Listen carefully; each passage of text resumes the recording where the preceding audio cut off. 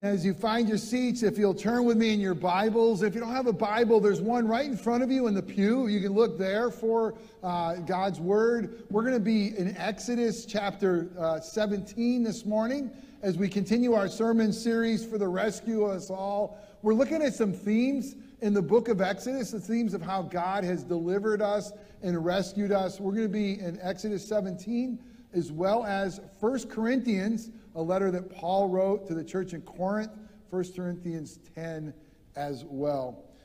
There was a German pastor.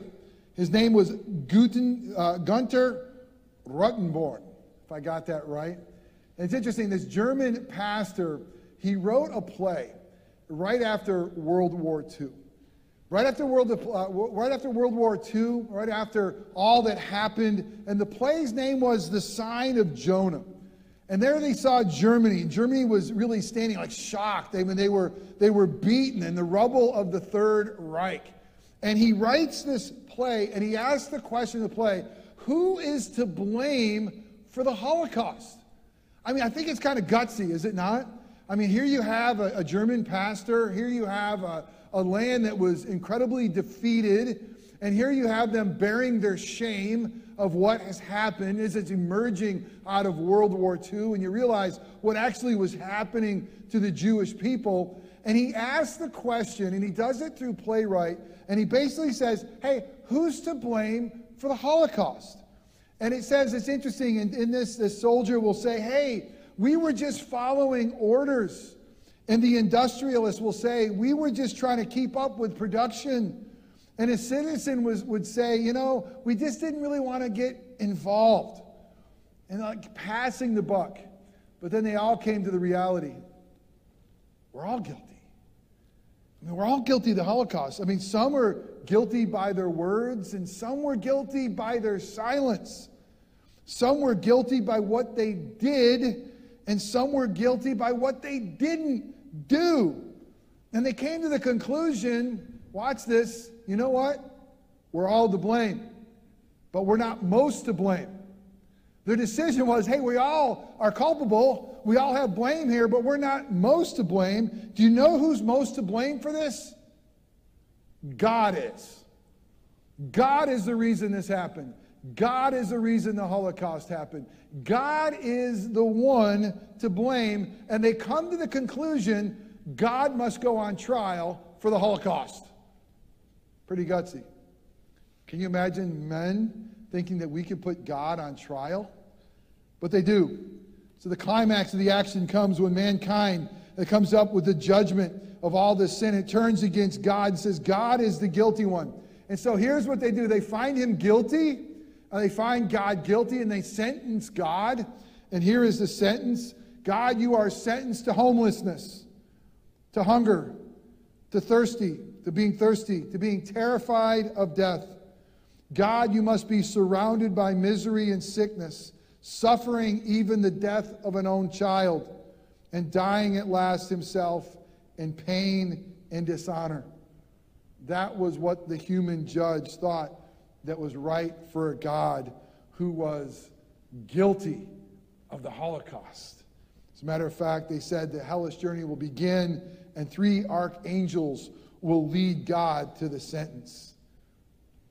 Interesting play. The Sign of Jonah. Who would have the audacity to put God on trial? Who would do that? Is it not really, in the reality, isn't it you and me sometimes? I mean, when life isn't going the way we want it to go, when things aren't working out the way we want it to work out, I mean, do you not say sometimes, God, how could you? God, how dare you? God, where are you? God. How many times do we allow our circumstances and the way we see God, and then we want to put God on trial for everything that is wrong and broken in our lives, in our families, in our marriages, in our jobs, in our world? God, how could you? Where are you? 2009 was a pretty dark year for the Jakes family. It was a year that we entered into that fraternity you never want to enter into of cancer. When we found out that my beloved wife, Katie, had cancer, and we started an incredible journey Many of you have gone on that journey. Many of you are very aware of that journey. You know when you are told you have cancer, all the world seems to stop. And you have things like surgery, and you have things like chemotherapy and radiation. And I remember one Sunday morning that I had to go and do what God had called me to go and stand up and preach the good news of the gospel, preach the reality of who God is and how good and gracious God was. And as I was getting ready that morning, I could hear the sobs coming from my wife in pain because of the treatments that she endured. And I couldn't handle it. I just had to stop. And I had to get on my knees and say, God, you've got to fix this. God, you got to fix this now. Time's of the essence here. I'm going to go and I'm going to stand in front of your people and I'm going to say you're good and that you're in control and you are God. Do you not hear the weeping cries of my wife?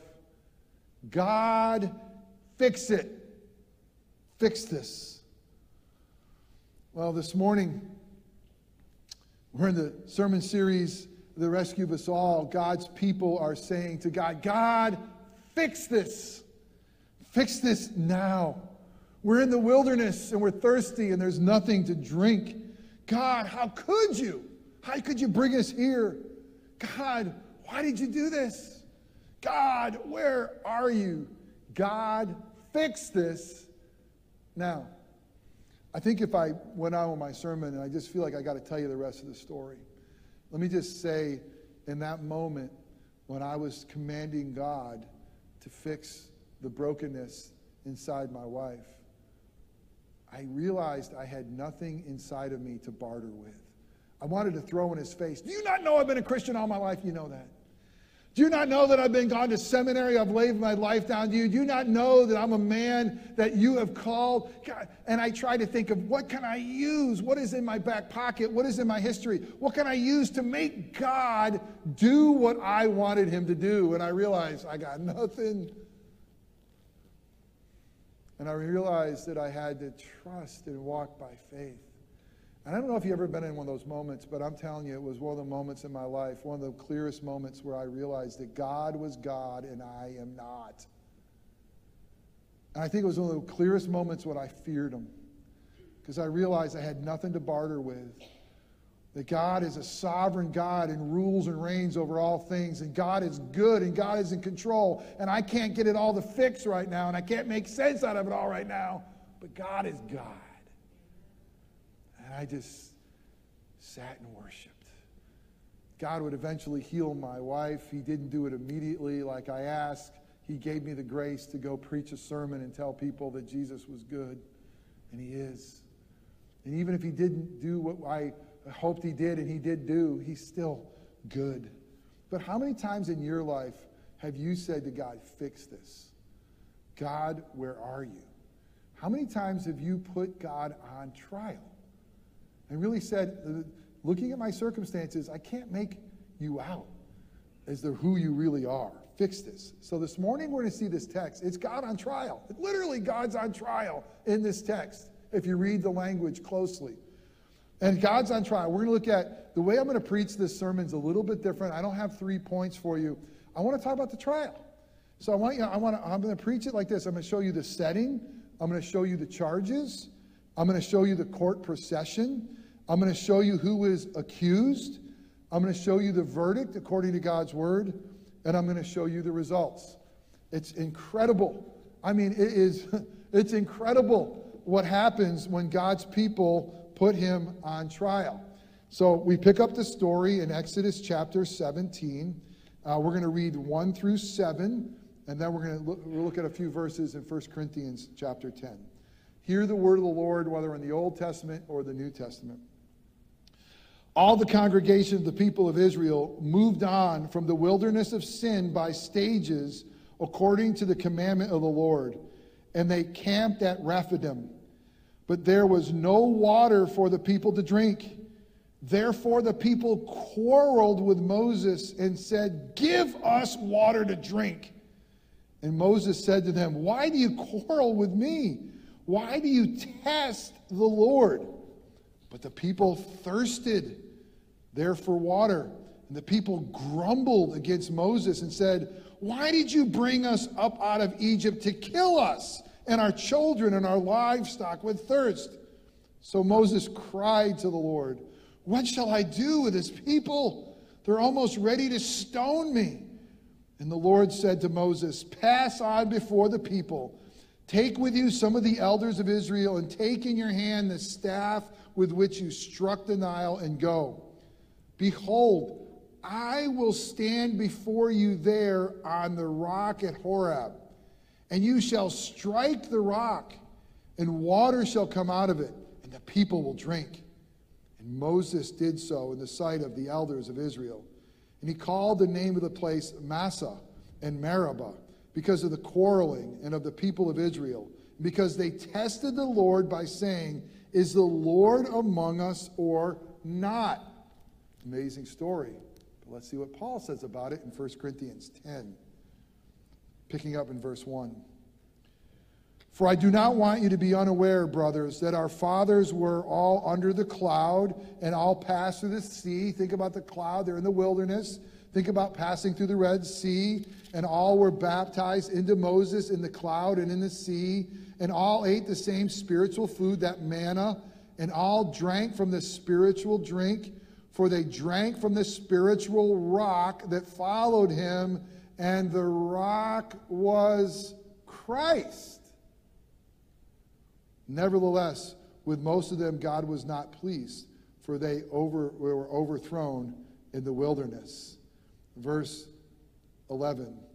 "Now these things happened to them as an example, but they were written down for our instruction, on whom the end of the ages has come."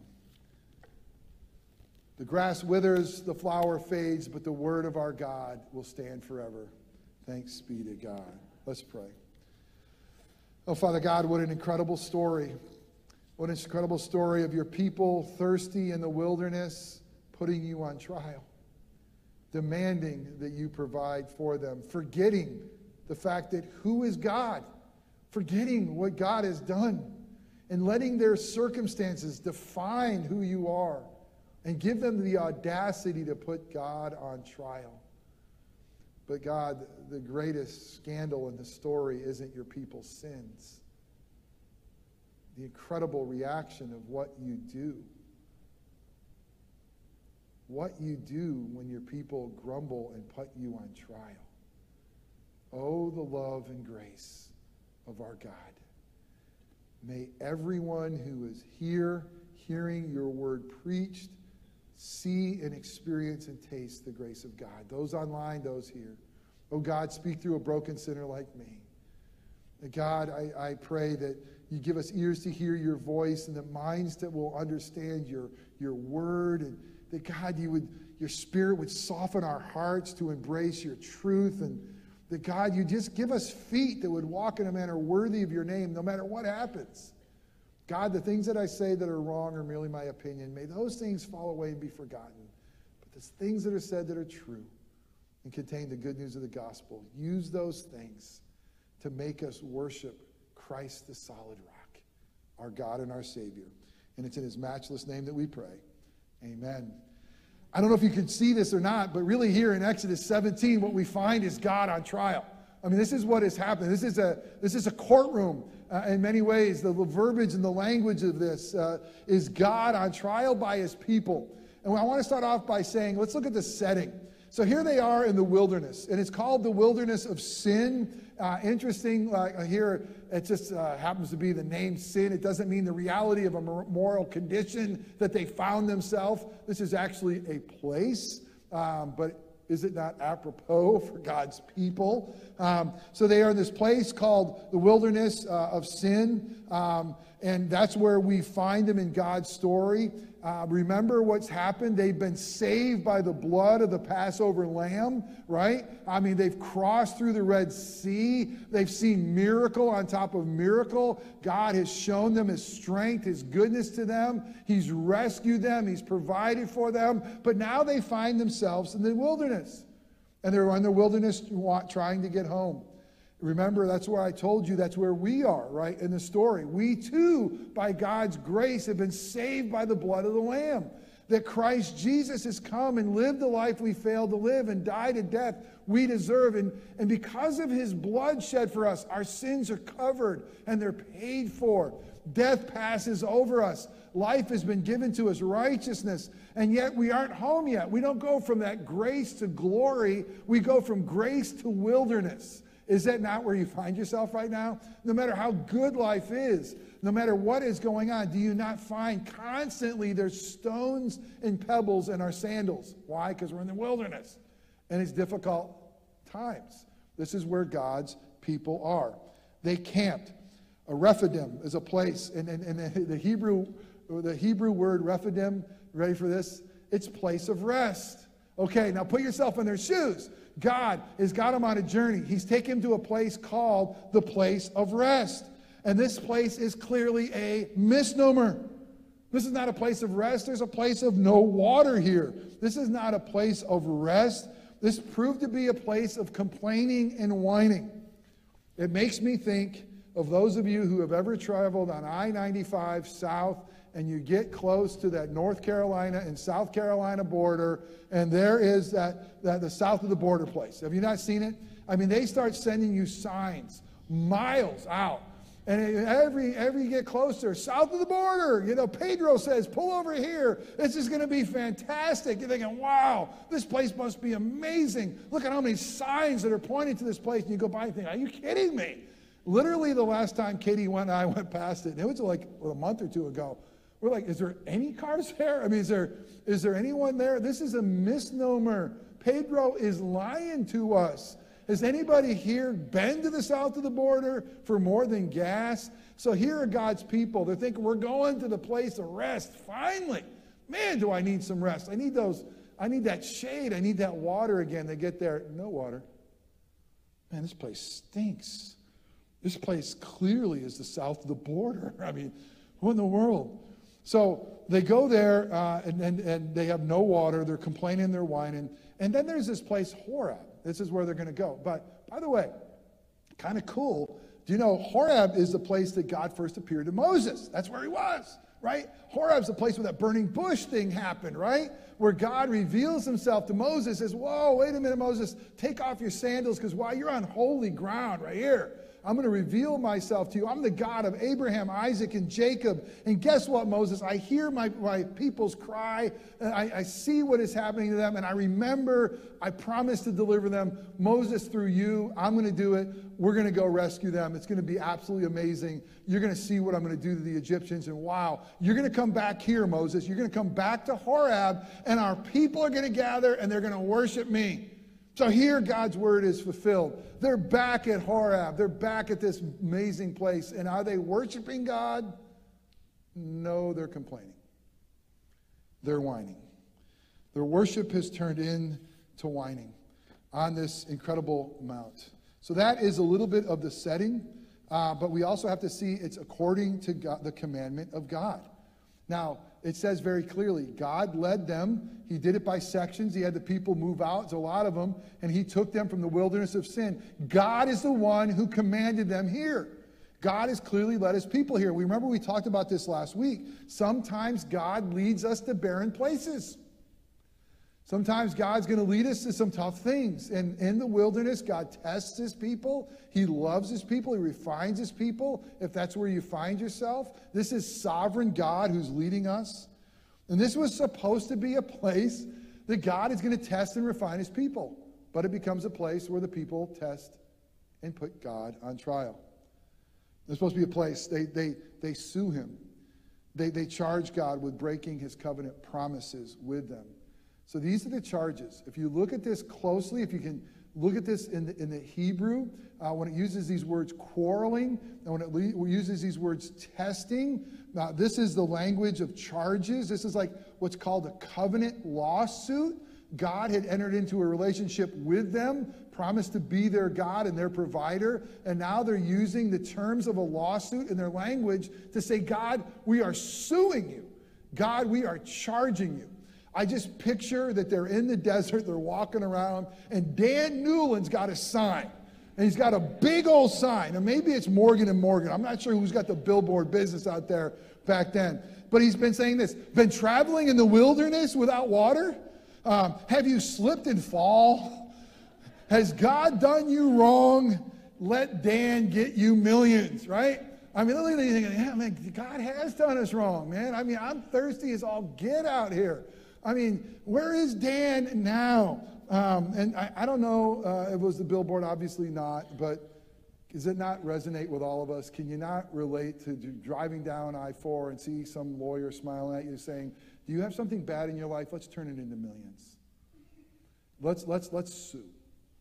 So this is what God's people are saying. Let's sue. The people quarreled with Moses, his representative. Moses is like, your beef's not with me. I'm just your representative. Your beef's with God. Do you know what you're doing? You are arguing with God Almighty. They grumbled. And the people tested the Lord. They put him on trial. And here are the charges. God, you broke covenant with us. You lied to us.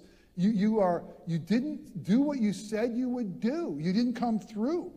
God didn't provide for his people. God didn't protect his people. And God wasn't with his people. He's negligent. He needs to be disciplined. This is clearly covenant lawsuit language. We see it repeated in things like Deuteronomy 33:8. And by the way, they felt it was a capital offense. They were going to stone Moses. Literally, that was a capital offense. You stone him. So here you go. They think, oh, God, you're on trial. It's a capital offense. We're going to stone you. Well, we can't throw a stone that far, so we'll stone Moses. That's what they say. God didn't provide for his people. They didn't gather and say, you know what, guys, this place is a place of rest. Let's just pray. Has God not provided for us? Look what God, can we just gather and pray? Let's have a prayer service. Let's have a revival. Let's get on our knees. No. They demanded. God, give us water. We are thirsty. Now, thirst could do something amazing. I mean, I've never been that thirsty, but they were thirsty. And they demanded.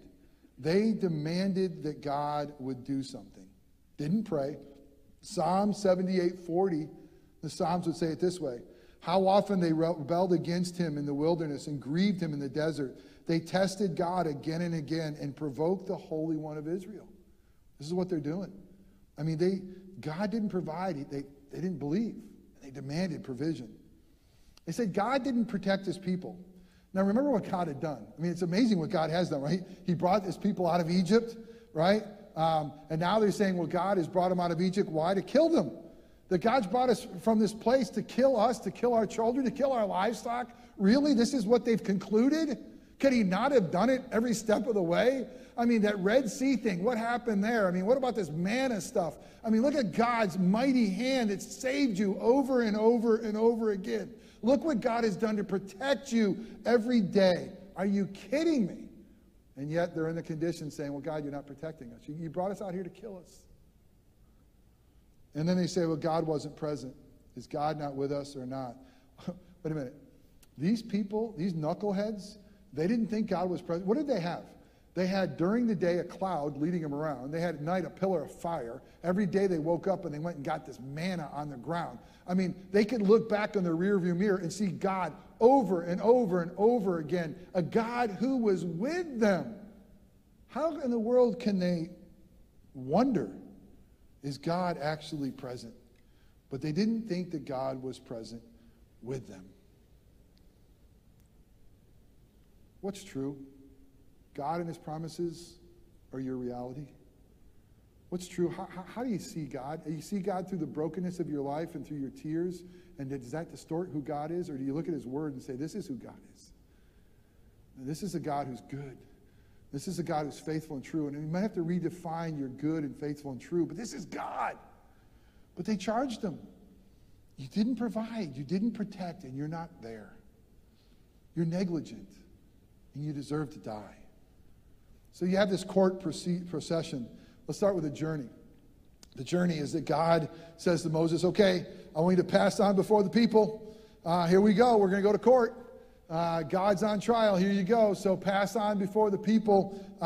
And by the way, the jury, I want you to take with you some elders of Israel. as witnesses. They're going to act as the jury.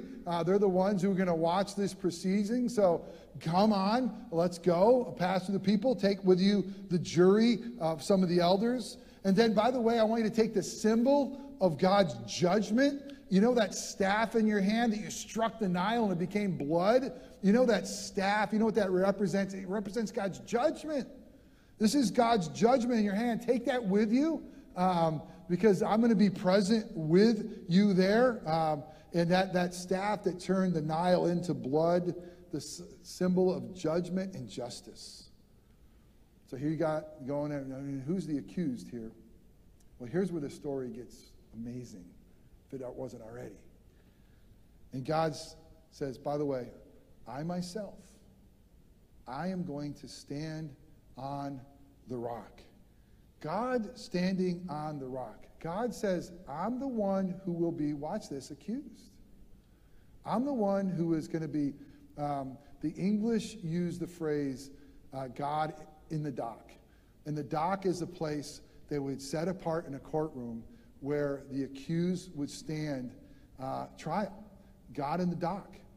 So here's God saying, I'll get in the dock. I will be the accused. I will stand on the rock.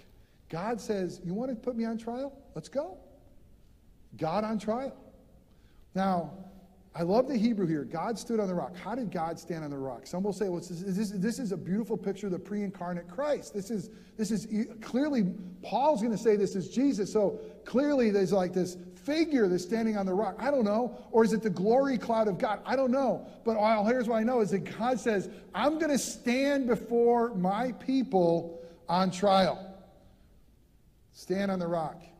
And then because all of Scripture is about Jesus, there's not one part of it, Old, New Testament prophets, poets, it's all about him. And Paul's going to make sure, by the way, the rock was Christ. For I don't want you to be unaware again, 1 Corinthians 10:1. Don't you want to be unaware? Let me skip to verse 3. That they drank from the same spiritual rock, the rock that followed him. And by the way, that rock was Christ. That Jesus was present. And listen, it was literally a rock. The water literally came out of it. And they weren't putting all the dots together right away. But here we see in redemptive history the reality that that rock of ages is Christ Jesus. So what's the verdict? Strike the rock. Are you kidding me? The verdict is treat him like he's guilty. Strike him. Strike the rock with the rod of God's judgment. Take that rod of judgment and strike that rock and declare him guilty. And we see the beauty of Isaiah 53 in the suffering servant, that what Isaiah would say 700 years before Jesus, it would say, but he was pierced for our transgressions, and he was crushed for our iniquities. And upon him was the chastisement that brought us peace. And with his wounds we are healed. It's incredible. Strike the rock, the innocent one. And through him we could be healed. And John will tell us in the Gospel of John that they wanted to see, that they couldn't believe that Jesus was dead already on the cross. But they wanted to make sure he was dead. So a Roman soldier took a spear and just wanted to make sure he was gone. So, John 19:34, but one of the soldiers pierced his side with a spear, and at once there came out blood and water. The water that flows from the rock. The blood that will wash away our sins, the water that will quench our thirst. This is Jesus, the true living waters. This is Jesus, the rock. The verdict, strike him. We're guilty. We're complaining, we're moaning, we're putting God on trial, and somehow God has the audacity. He says, go ahead and try me and find me guilty, because you find me guilty, and through my guilt, being declared guilty for your sins, that you're going to find your freedom, you're going to find your washing, you're going to find your life. Strike me so that you can know the love of the Father. And the results, the beautiful results, is God took away the complaint. Water gushed forth from that rock and was able to feed a multitude, thousands of hundreds of thousands. A river flowed. You know, it was interesting. One of the commentaries said that there was some soldiers, I don't know, I think it was before World War II, that were in the desert, and they came to a rock that was struck, and behind it was, I think they call them, what do you call those things in the desert that run? Wadi? W-A-D-I, wadi, I think. And out of that rock just flowed water. You know, I don't know what kind of miracle God did there. I don't know what was behind it. I don't need to know. But I know the verdict was this, is God removed their complaint. You thirsty? You don't think I could do this for you? I could take a daggum rock. I could quench your thirst. But there's so much more. Water flowed from the rock and God's people drank. But what's really beautiful about this is that God bears their punishment. What kind of God is that? He was struck so that we could be healed. That's the gospel. That's the good news of what Christ Jesus has done for us. This is our rock through the ages. Boy, did I love being a part of Charlie's becoming adopted official. Was it amazing? I got to tell you, I shed some tears. I sat in the back, and it was hard not to shed tears to see this finally come a reality, that this boy is going to have a family. But what struck me the most was the judge. Of course I knew Charlie would be excited. That kid's incredible. Of course I knew the parents would be excited. They were so excited. Of course the family and friends would be excited. Of course Barbara would be excited. She poured her life into this. Of course. But then you see the judge ask for a tissue because she's weeping. And you see a judge that gets off and comes around and hugs the boy. And you sit there and think, are you kidding me? A judge that weeps, a judge that hugs? Does it get better than this? Yes, it's Jesus. He's a judge that wept over us. He's a judge that hugs us. He's a judge that was pierced for our transgressions. He's a judge who cried. But he's more than that. He's a judge that has secured our adoption. He secured it legally, that we are forever declared not only not guilty, we're declared his. But watch this incredible thing. That judge, how cool, wept, cried, hugged, but she went home to her home house, and Charlie didn't go to her house. We go home to Jesus because he adopts us into his family. He makes us his own. What kind of judge is that? Seriously, a judge that weeps and hugs and provides all the legal ramifications for sinners like us to be adopted into God's family? And he takes us as his own? We're his beloved sheep? That's the good news of the gospel. Psalm 95:7, for he is our God, and we are the sheep of his pasture and the sheep of his hand. Today, if you hear his voice, do not harden your hearts as at Meribah, on that day in Massah in the wilderness when your fathers put me to the test and put me to the proof, though they had seen my work. Are you putting God on trial, or are you embracing the good news of the gospel? Are you putting God to test? Or are you saying, God, I cannot believe your son was struck so that out of him could flow living waters that quenched my thirst. I can't believe that your son was struck, that blood flowed that would take away my sin, and I am forever yours. May we never grumble and put God on trial, no matter what circumstances, because of what Christ has done and is doing for us. May we worship and adore the one who is the rock of ages, Christ Jesus. Amen? Amen. Let's pray. Now, Father God, what an incredible story. It's so beautiful. It's so beautiful because it's real and it's true, and it's so beautiful because it so clearly shows Jesus. It shows us as your people whining, complaining, grumbling, demanding, deserving your wrath, but getting your mercy and kindness, your grace. Oh, Jesus, the rock of ages, we stand upon you because you stood in our place. You bore what you should never have borne. the wrath of God. You, the spotless Lamb of God, you were stricken, you were beaten, you were bruised, you were crucified so that we could be healed and that from you could flow blood that washes away our sins and water that quenches our thirst. Come quench it again, we pray in Christ's name. Amen.